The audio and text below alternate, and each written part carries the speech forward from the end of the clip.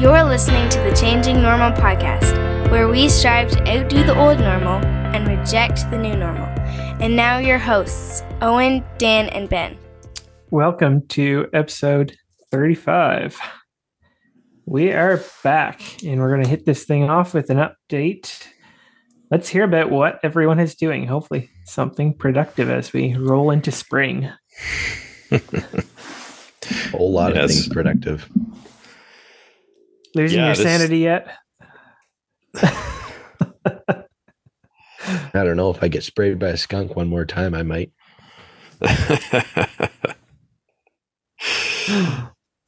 That's kind of a job hazard for you, isn't it? Yeah. Play with skunks, you're bound to get sprayed at one point or another.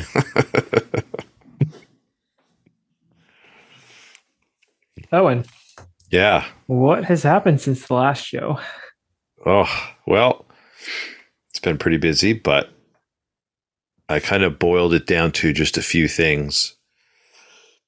A few weeks back, I built a pig shelter, a portable pig shelter for out in the field, because I'm going to be putting the pasture in my pork this year. So needed a little place for them to hang out. It's covered, so I had some bench tops from work, which are essentially tubing with expanded metal over them. I just ripped them all down, used them for my sides. Built a couple sort of rafter type systems over the top, and I'm just going to get a tarp and zip tie a tarp over the whole thing, and then I can easily remove the tarp for summer, or for winter rather, after the summer's over. So yeah, just the only thing I got to finish on it is put some wheels on it. So I ordered some 10-inch no flat tires from Amazon. And so tomorrow I'll probably work at, I'm not sure if I'm going to bolt them through the frame or weld them onto the frame. I have to see how exactly they're going to fit. And I'll have the whole thing up on little 10-inch tires, so I can just push it around, push it from one paddock to the next. Probably I'll have to weld on maybe a post or probably a piece of tubing that I can drive a couple rods down in, so that the pigs don't just push it around the field. Gotcha. Moving their jail cell. Yeah, exactly.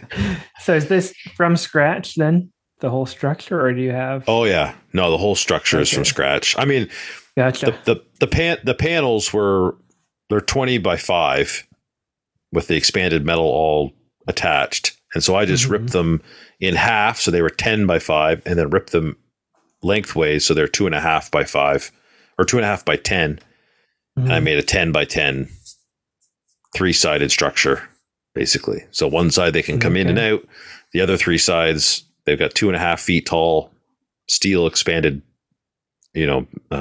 mesh basically, and then the framework over the top.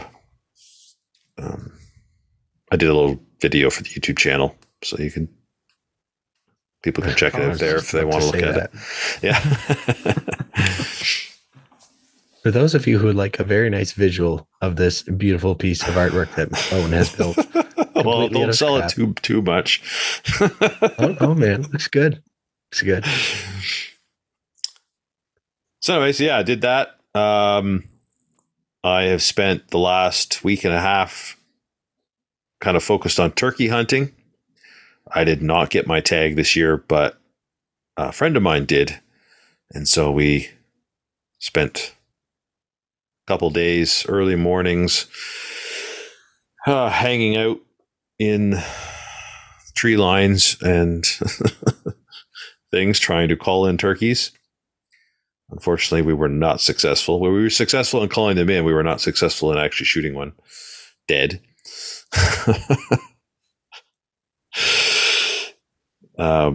But that was fun. Learned a ton about that. What a rush. Oh, I've never hunted turkeys before, so that was quite a rush to call a turkey in from, 200 yards or 250 yards across the field into decoys. Yeah, that was pretty fun. Did you find that they were aggressive and responding to a call? The one morning they were. There was the second morning we went out. At one point, we had 4 different turkeys gobbling at us from 4 different directions. Oh boy! And they were all into it, and only one actually came and approached the decoys. One was quite a long ways away. The other, I think, couldn't see the decoys from where he was, and he got confused and ended up heading in the wrong direction. So I don't know what was up with that. One never, and then there was one that actually came out and came over to check us out. So, yeah. The other 2 mornings we got absolutely nothing. So,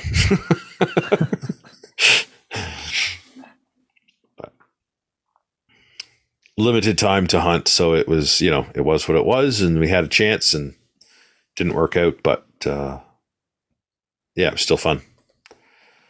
Got on nostr. Ben somehow convinced me to get on nostr the last couple of weeks, so that's kind of interesting to play around with. I'm super curious about this. Yeah. How do you like it? I actually really like it. It's, I would say, low on features, depending on your platform and what's the term to use? What client? What client you use? What client you're using? Mm-hmm.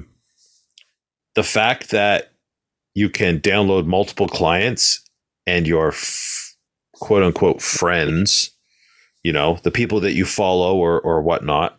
It would remind you of Twitter in that respect. But the people that you would follow or would follow you are all there because it works on a seed. Well, not really. Works on a key pair. Public key pair. Yeah, public and private key pair. Thanks, Ben. And so that just sort of almost like a seed phrase with Bitcoin, wherever you put that in, it brings all of your information because you own it and it's tied to that private key. Brings it with you. So I had downloaded one client and then I was trying to use it. It was a little bit clunky. And then I heard about another one. So I said, well, I'll just go check it out. Put in your private key. Boom. All the people that I followed were there. All their posts were there. Everything was there. So it wasn't like going from Facebook to MeWe where you have to entire new following. Yeah, all of those are different platforms, but this is like a totally different setup, not just an alternative platform. That's right. It runs on what do you call the base layer? It's a protocol. So a protocol. Yeah, nostr stands for notes and other stuff transmitted by relays. Mm-hmm. So the easiest way I've heard it explained is like email, like HTTPS. I don't know. That might be HTTP. Yeah. Yeah. So like it doesn't matter what email server you use, whether it's Proton Mail, Gmail, or Outlook, or if it's a private server, I'll send you an email. You'll get it and be able to interact with me through that protocol. So when the only thing that's interesting about the nostr protocol is that you can't delete stuff. You can send a request to the relays to have it deleted.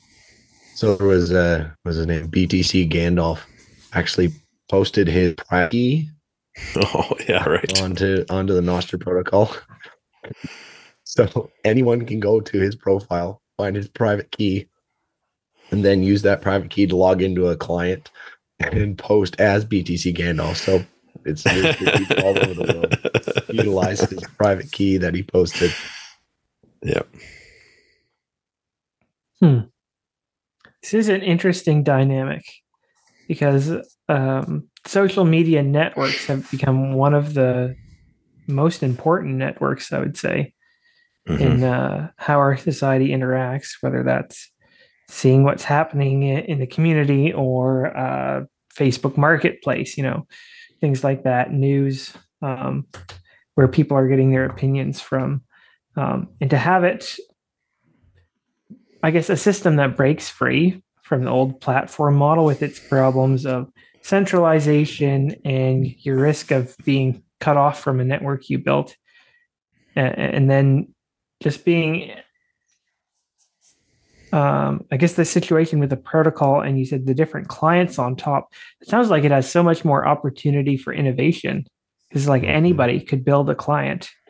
And then that basically creates a market competition, which platforms like Facebook lack. They rely on their dominance, that network effect that they've built up to simply keep their users on it, and they don't have to focus on improving the user experience as much. Mm-hmm. Yeah, it's pretty neat. It's pretty neat, and I find myself going on it. I wouldn't say a lot, but I think it certainly has. Well, for me, of course, a very limited number of people I follow, and so there's tons of Bitcoin news on there because a lot of Bitcoin people have really been attracted to this. But I'm seeing We tend to be a little more tech inclined. Yeah, but I'm seeing a little more of this, and so I'm purposely trying to follow stuff that is not Bitcoin when I see it, just so I can try to get a variety of things that pop up in my feed because you see everything. Yeah, yeah. So, how is the feed structured? Is it like on a timeline basis, similar to other platforms where you simply see posts from other people, or yeah, but you see everything, like a YouTube where it puts certain things in front of you? No, you see everything. There is no there's no algorithm that says, "Oh, Dan will want to see this because he's viewed these other things," and nobody can get shadow banned or have their posts reduced to be not as visible. Yeah. So if someone so currently the clients are just showing you the posts as they have been added on whichever relays you're connected to, that your tribe or the people you follow and the hashtags you follow are connected to. So there's free relays, and then there's paid relays. The free relays tend to have a bit more spammy stuff. Actually, my interaction with a Chat GPT AI bot is through Nostr, and that was interesting. There were a few little things I'm like, that doesn't sound like a human. But I think that's an argument for why things shouldn't be absolutely free, that there should be a small cost at least, even if it's only like a few cents, because then at least you have some cost to spamming. Oh yeah. Yep. Exactly. Yeah, if it's totally free, it doesn't matter if you do 100 or 10 million. But if it costs you even a few cents, then you at least the spammers run out of money at some point, hopefully. Yeah, a podcast I listened to on Nostr, they talked a fair bit about that as being a way to combat spam attacks on the system, essentially. So, yeah. So, anyway, since we mentioned the algorithms and suggested post type model, do you think clients might offer that? Is that something people want? Is an algorithm that what the phrase is curates? I think curates the feed for you, basically. From what I know about it, I don't think that. I'm not going to say it's impossible, but the clients essentially just create a user interface to interact with the protocol, and the protocol or the relays run the protocol that the clients interact with through. So I think the only way you can delete, quote unquote, a post is that if you send a delete request to the relay, and then the relay runs it back and will remove it.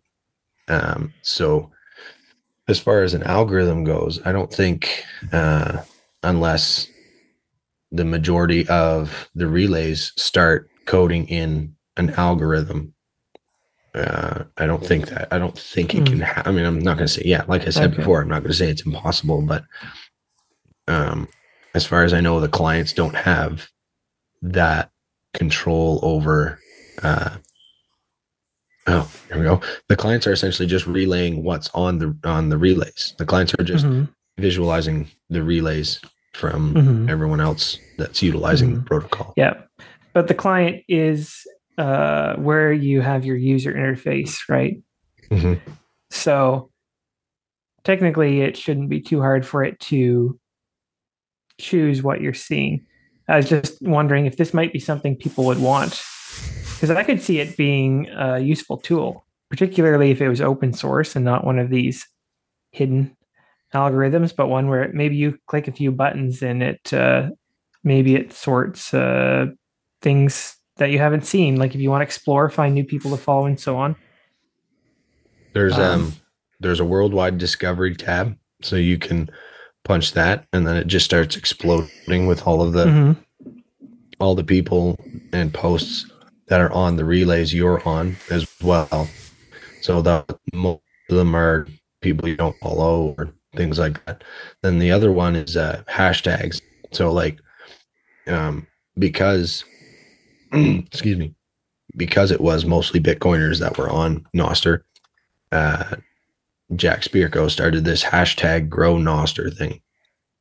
And anyway, so it was basically just to build groups and communities, and he used the term tribe, but it's posting anything but Bitcoin content, and then using the hashtag grow Nostr, and then say permaculture or keto or lumberjack or just like anything, hunting, something like that. So then when that post shows up in someone's relay or their feed, you tap on the hashtag, and then it'll show you posts that have utilized that hashtag. And then once you go through and you find some people to follow, you follow them, then you DM them. Oh, that's the other thing. All direct messages are end-to-end encrypted by default, so that part's pretty cool. And then it's essentially grows the feed that you see based on whether you follow people or hashtags are followed. That's not the coolest thing, though. Integration. Okay, you just took the words out of my mouth. Finally, you took the words out of my mouth for once. I was just going to say that it also basically has Lightning Bitcoin completely integrated from the start. Yeah, built right into it. So you just very simply connect your Lightning wallet to your account, and people will zap you Bitcoin very quickly. Not a lot, just a few sats, but yeah. I don't know. They do these zapathon things where people are seeing like 50,000, 100,000, 200,000 zats in like an hour. They're just, blasting them to just anyone and everyone. Holy smokes. I can't even buy a cold card with Bitcoin yet. I'm not that comfortable with myself.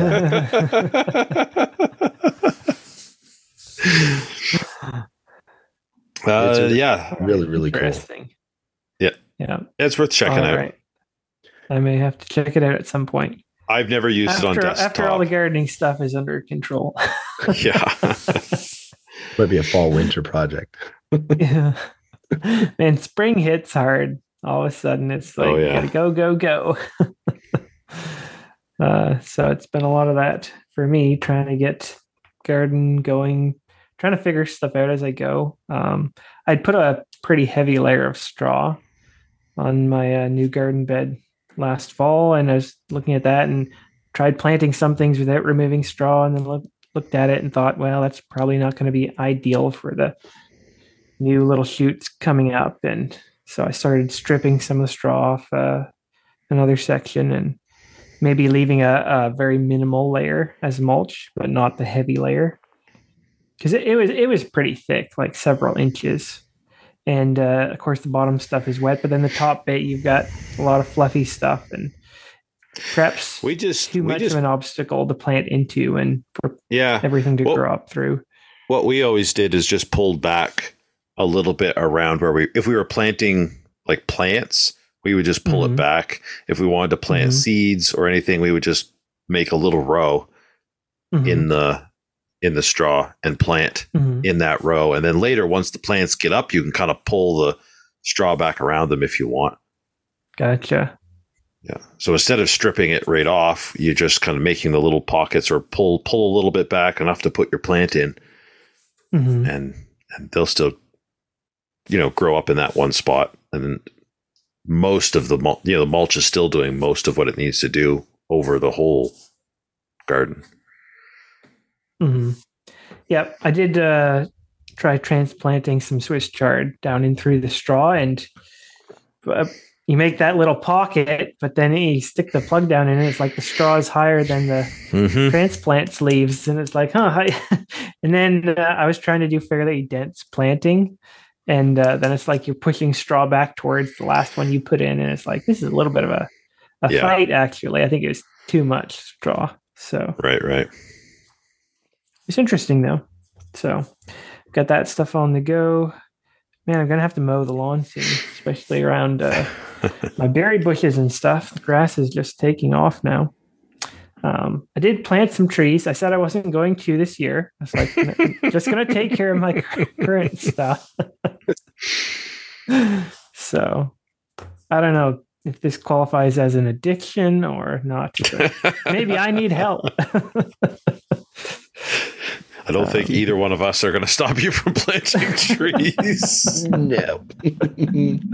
That's an addiction I can encourage. Yeah, this is not the Planters Anonymous group. This is the unrepentant cult still. That's right. Plant the trees and be happy.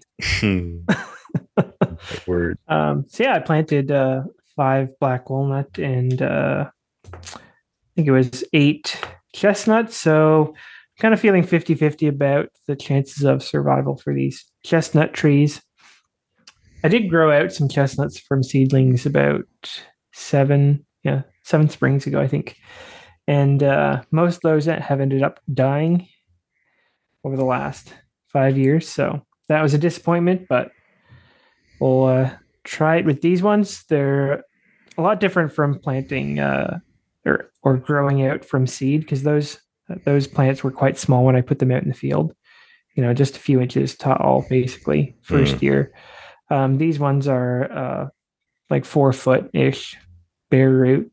So we'll see how they handle the transport. They're not showing signs of life yet, but I'll just see if they bud out over the next couple weeks. Yeah. Neat. That's happening all over the province now. Seeing all the leaves coming out. Oh yeah. It's nice because it means the end of crazy spring fire season. It's very close. We can all breathe a little bit easier at the office. We're not super worried about it. But it's been. Has it been a bad fire season in New Brunswick? I haven't heard about too much. We're well over 100 fires within the reporting system for the province right now. But I mean, that's like, we're nowhere near as bad as Alberta or British Columbia. So are 90 of those people lighting the grass on fire, thinking they know how to do it? Then people think it's a great idea to burn their garbage in a pit when it's blowing 40-kilometer-an-hour winds. Like, oh, there's dirt all around it, but the trees and the brush are only like 6 feet away. Oh, it'll be fine. It's kind of annoying. Then you show up with 3 fire departments, and the fire department's like, we've got a structure fire we need to go to. I'm like, yeah, sure. See you later. Good job putting this one out. Go put the other one out. Yeah. Apparently it's very bad out in Alberta dealing with the wildfires. Yeah, so there was, I think the last report I heard, there was close to like 75 or 100 fires that still didn't have people on them. Like, wow. They were just complete, like, so many crews have been working on the other fires that are going within the provinces that they have no staff. So I think there was a number, somewhere around like 80 crews of 20 people were requested. So like 20 packs, I think, is Wow. And the year I went on deployment to Alberta in 2019, there was a crew from Mexico, at least one crew from Mexico. There was a crew from New Zealand, a crew from Australia, and a crew from South America that were all there that summer. 2019 was a pretty bad summer as well. So thankfully, in the province, we have very amazing volunteer fire departments that are pretty gung ho to get on forest fires, and they do a pretty fantastic job of suffocating them and getting them out quick because we don't have enough staff to fight it just as a department. So, did you see any of the reports or allegations maybe that there was a firefighter conference in Alberta that part of it was doing a controlled burn and it got out of control? I wanted to follow up on that, but I haven't yet, so I can't confirm if that happened. But yep, it's and to add insult to injury, that was the first all-female run controlled burn. Yeah, yeah, that's one of the many fires. See that Alberta. Okay, so the United States fight fire very, very differently. They fight it like militantly, like the crews. Excuse me. I'm getting over a cold for whatever reason. This spring cold. It's not allergies. I'm just sick. Why would I get sick when the weather turns nice? I don't know. But the United States fight fire like fire is a military enemy. Alberta and British Columbia, they do a lot of back burning. So they fight it aggressively, but they fight fire with fire, literally. The problem is that sometimes the conditions aren't so great, and they end up, they're like, we're going to square this fire off. I've seen it done. I actually ran a drip torch one year. That was actually the scariest day on the fire line in 2019 was when I was actually running a drip torch. But they'll start a back burn, but then that gets out of control and it either spots a new fire. So like the fire is in fuels that are conducive to like spots. So like embers are shooting out. Like when a fire gets big enough, it creates its own weather system. Oh yeah. So like I know people that have been on large fires, and the sheer wind being created by the fire burning is like, it's like almost ripping the clothes off their body. It's like gale force winds on the ground that's being created by the fire. I've seen a fire like here. A fire burns in softwoods because softwoods have pitch, which is flammable. I saw a fire burn off 20,000 hectares in aspen trees. So like hardwood, like deciduous, leafy green trees. It just got into the tops of them, and it was so intense it just burned off 20,000 hectares in a night. That's kind of wow. big. I don't know how many hectares are in New Brunswick, but that's a good chunk of New Brunswick. But yeah, so the controlled burn, that is one of the fires from what I've seen. And so I suppose in fairness, it's probably impossible to never have controlled burns escape. Yeah, that's it's like many trying to occupations, you do the best you can, but there's no such thing as a perfectly safe environment. Yeah, it's like trying to sculpt a sculpture out of water, but you can't freeze it. It's like it's not going to take on any predictable form. There's wildfire science and like fire behavior analysis is an insane and crazy like branch of forestry management, and they're always saying like when your relative humidity is low, when your winds are high, And when the fuel types are in this sort of area, it's going to be erratic. Like, just get off the fire line. We can predict that it's going to be crazy, and that's pretty much what we can predict. So, and it ends up being, sprinkler systems around houses and evacuating cities. And I got some friends out in Alberta who were saying, like the sky is bronze. It's like 1:00 in the afternoon, and the sky is like this bronze golden color because of all the smoke, and the sun going through the smoke is, there's a very terrifying element to a forest fire of that size. Mm-hmm. Yep. Do you think culturally we have some of that, I guess, Western European attitudes towards some of this forest management type things where, fires out of control is not part of the ecosystems of Western Europe.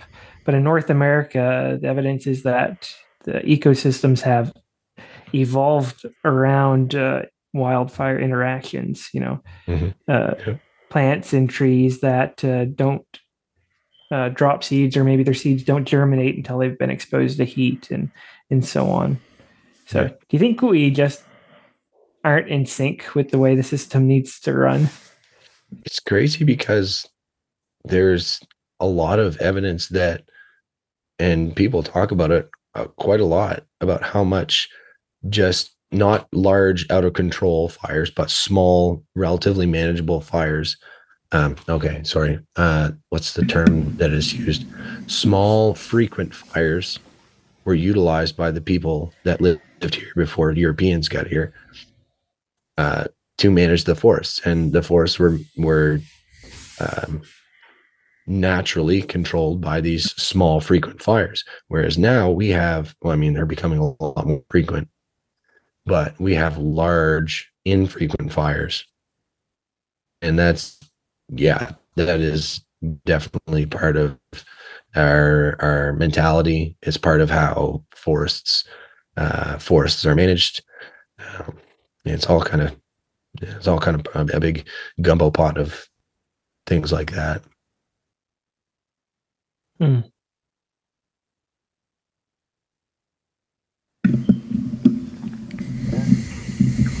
Yeah, interesting. What else have you been up to, Ben? Yeah, so on top of work, which part of work has been this big rabies trapping project. So we've got 600 live traps out in a cell around a confirmed rabies case. So we are trapping and euthanizing any rabies vector species and sending it to the vet lab for testing for rabies, basically doing a population reduction so that it minimizes this potential spread. There's been 4 confirmed cases since November, or November was the first confirmed case, 3 since November. And we've got 2 more weeks of this project. There's a bunch of people throughout the province that are working on it. But that's why I said my sanity might not last any longer if I get sprayed by a skunk again. So just to confirm, you are putting all these cute little furries up for adoption after you capture them and test them? Right.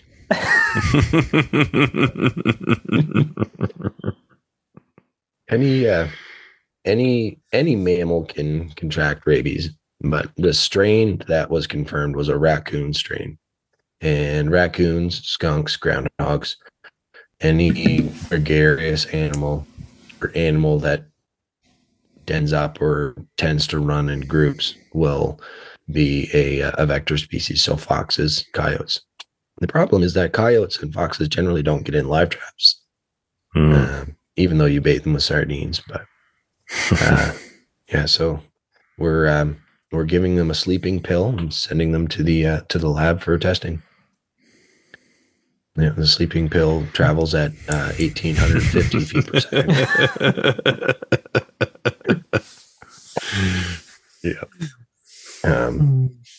But got the chicken coop pretty well finished. The chickens are laying eggs now. Nice. Oh, nice.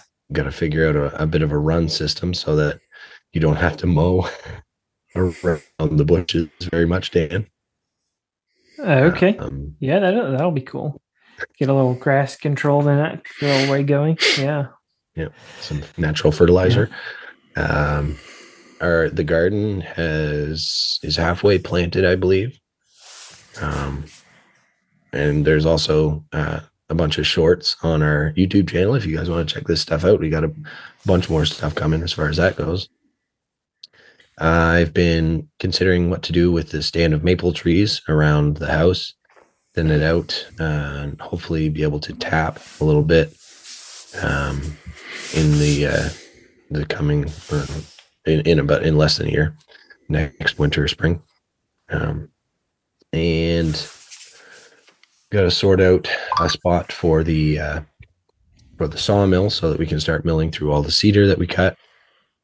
What else?